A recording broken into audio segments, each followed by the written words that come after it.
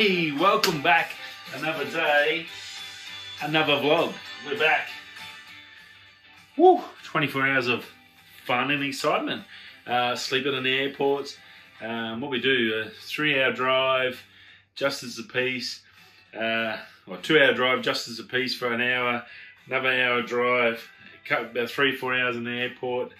5.5-hour flight, about 5 hours in the airport, watching movies and sleeping. And an hour and a half to work, then 12.5 hours, and now we're here. We're back on site. It was a good holiday and some great news to end it up. We finally got a house. Miracle. On the last, just as I was leaving, about to get on the plane, we found out we had a win. So super stoked about that. So big news for my family. Yeah, we've got a home to live in. So that's 5 months of hard work trying to get it done. So it's been pretty crazy. Big shout out to my lovely and amazing wife for all the hard work she's done. It's a never-ending, every morning looking at the real estate sites, constantly going, ringing, chasing. These real estate agents have never had like this sort of pressure before. They're getting pumped.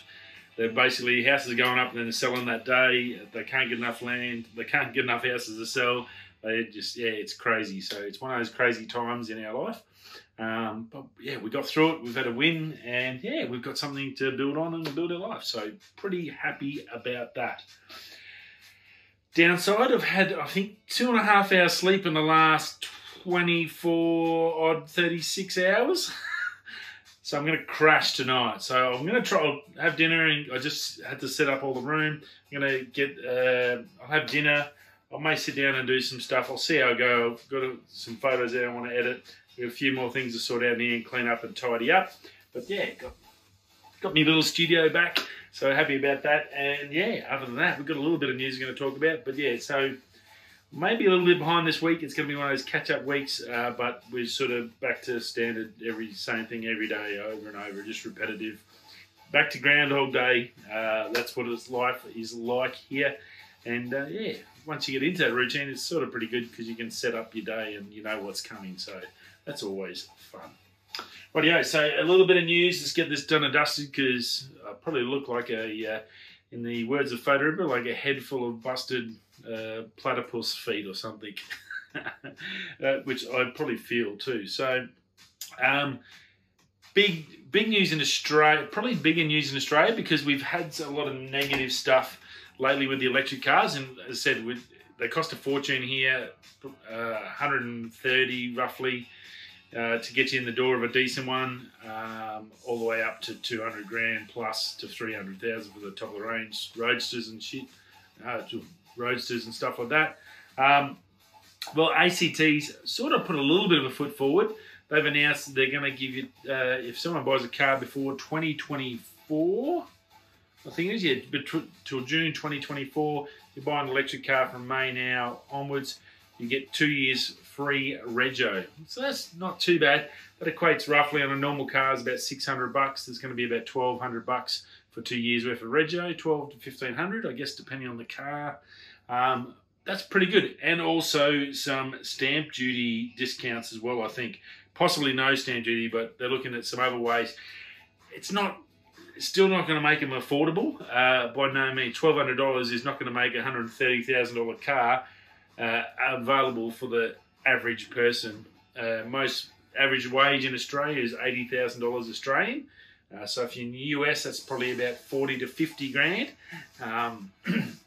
And I guess the cars, they're here, you're looking at 100 plus, just let's say even worst case, best case scenario, 100 grand. That's still going to be like 70,000 US. So that's nearly a whole year's wage just on the car. So very expensive to own a car here, and for electric car. So it's going to be the fact that they probably need to get rid of the luxury car tax for electric cars. That's 33% that gets chucked onto a car as soon as it lands. So that something like that has the ability to change Australia's electric future, I believe. So anyway, look, I think it's a good step forward. Melbourne put a negative one out where they charge everyone 2.5 cents a kilometre every time you use an electric car, and then they try to give a discount for a couple of $3 to balance it out, but it didn't really work out. New South Wales is saying there's really no benefit to buying an electric car at the moment, other than not paying for petrol. So yeah, it's a little bit disappointing. They really need the government to step in and offload, at least for maybe the next 10 years, cut luxury car tax on electric cars. That would see a massive surge in the amount of cars.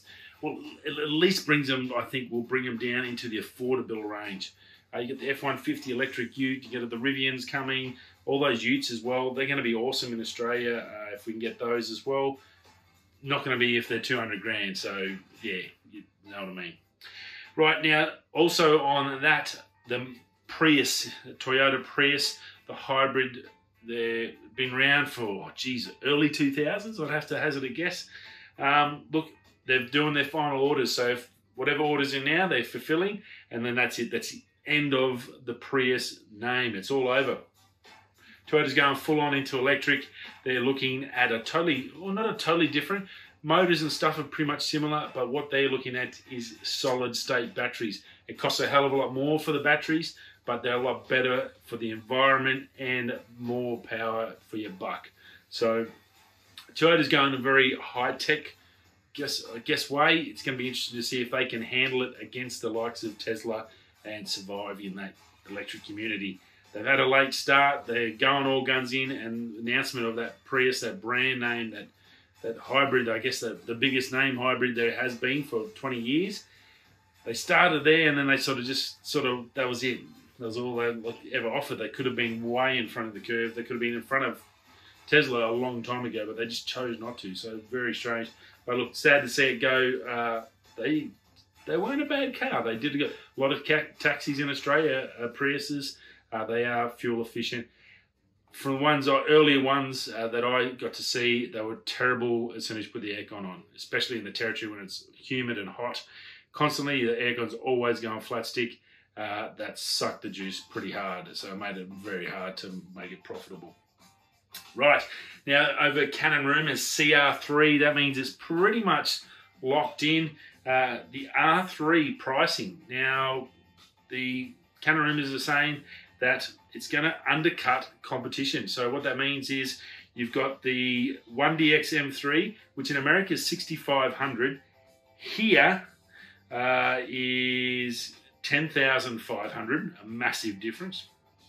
It's actually cheaper to buy the 1DX in America than ship it here. You'd save yourself a couple of grand. Now, so they're $10,500 here, they're $6,500 there.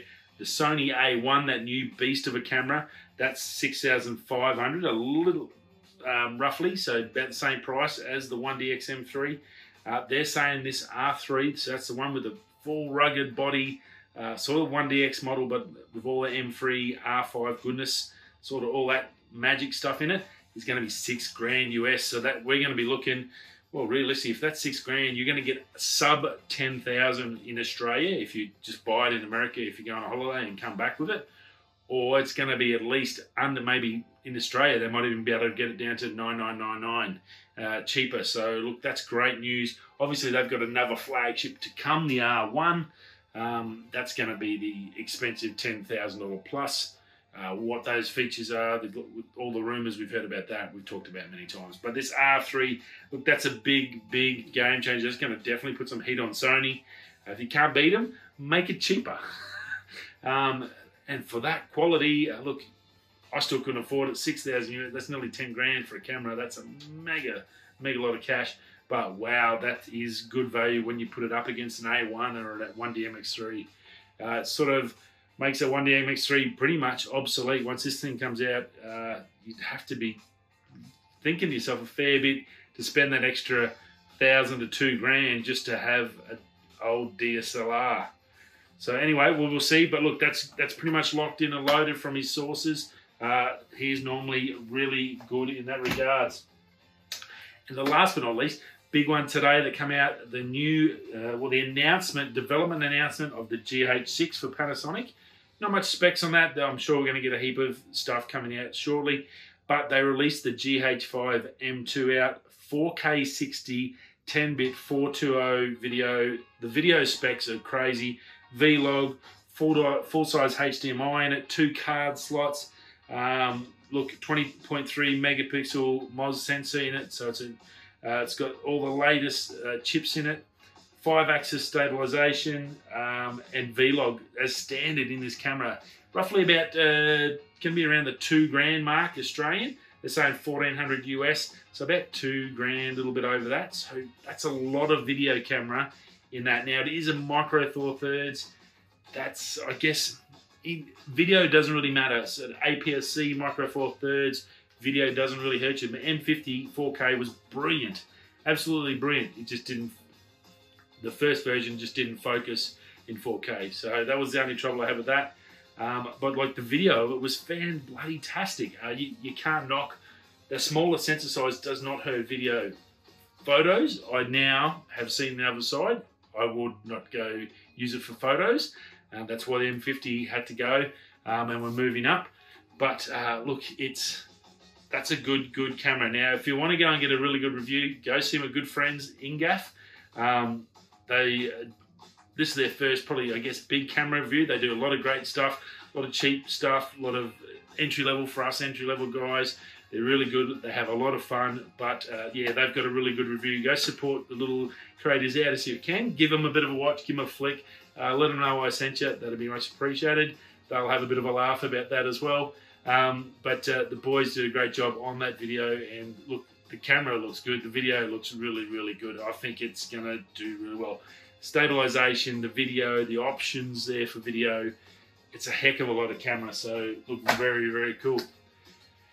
That's it, done and dusted. We're back, we're here, we've got all the stuff ready to go, set up for another 2 weeks on site. Day 1 dusted, 13 days to go before we go back to front and go back the other side of the country yet again. Yeah, we're here. Radio, thanks for stopping by. I will see you all again tomorrow for another day, another vlog. We'll be coming this way, that way. I'll catch you tomorrow after some sleep. Peace out.